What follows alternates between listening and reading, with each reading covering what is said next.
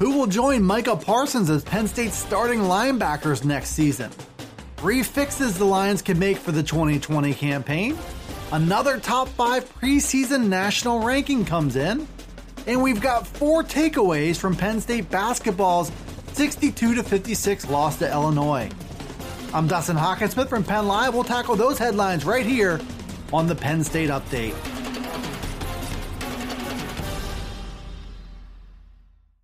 Penn State is looking to replace 2 starting linebackers in the 2020 season, but will those 2 voids automatically be a downgrade for position coach Brent Pry? Penn Live's Bob Flounders continued his series looking at the Lions' assistant coaches and the tasks ahead of each of them for the upcoming season. In Pry's case, he will look to fill starting jobs around All-American Micah Parsons. That's not the hardest job on Penn State's staff, especially considering the Lions have 2 veterans in Jesse Luketa and Ellis Brooks, and 2 former 5-star prospects in Brandon Smith and Lance Dixon waiting in the wings.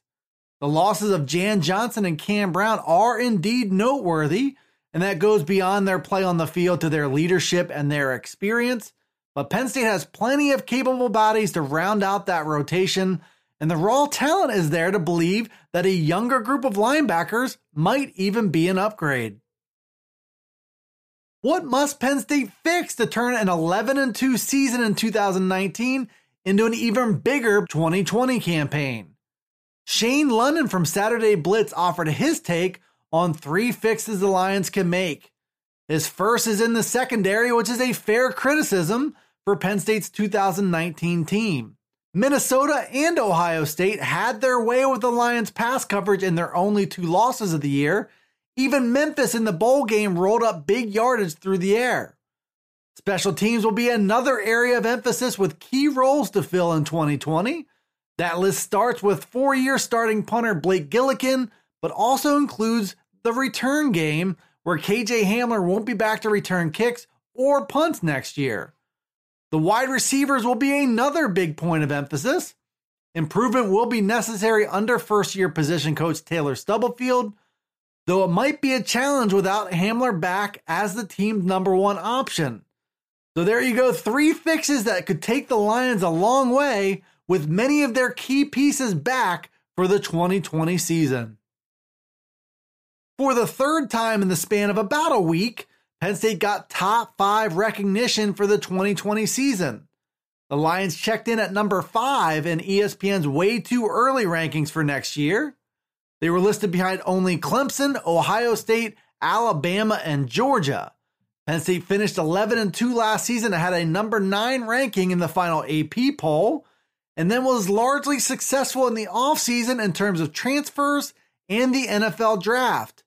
Guys like Tariq Castro-Fields, Pat Freiermuth, Shaka Toney, and Michael Menet all bypassed the draft to return for their senior years, and only Justin Shorter and Ricky Slade have been lost so far to the transfer portal. That leaves Penn State with much of its key personnel back for 2020, and with the promise of making improvements, especially on the offensive side of the ball.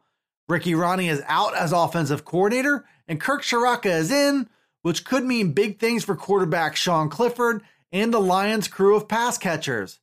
Time will tell, but ESPN's SP Plus metric, FPI ratings, and now their way too early rankings all agree that Penn State is a top 5 team. Penn State basketball had an 8-game winning streak snapped by Illinois on Tuesday night. The Lions were outplayed by a tough Illini team at Bryce Jordan Center and lost by a 62-56 final score. Penn Live columnist David Jones had 4 takeaways from that showing, which slowed the momentum of a Penn State team that ranked among the hottest in the country. Jones concluded that Illinois got exactly the pace it wanted in this game, and also that approach clearly worked. Penn State scored its 2nd fewest points of the season. Another big angle was that Myron Jones missed his 4th straight game with what Penn State has called an illness. The Lions are starting to miss Jones. That's according to Penn Live columnist David Jones. That's also according to coach Patrick Chambers, who admitted as much after this game. And David Jones' final conclusion was that Penn State played tough down the stretch, even if the Lions didn't get the result they wanted. Thanks for tuning into the Penn State Update Daily News Briefing. You can find it right here every day on Penn Live. You can also find it on Alexa, Apple, Google, Spotify, and Stitcher. Be sure to follow, like, subscribe, and rate the podcast.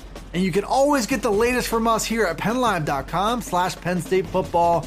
You can follow along as well on Twitter, Facebook, and Instagram. This is Dustin Hawkinsmith from Penn Live signing off for the Penn State Update.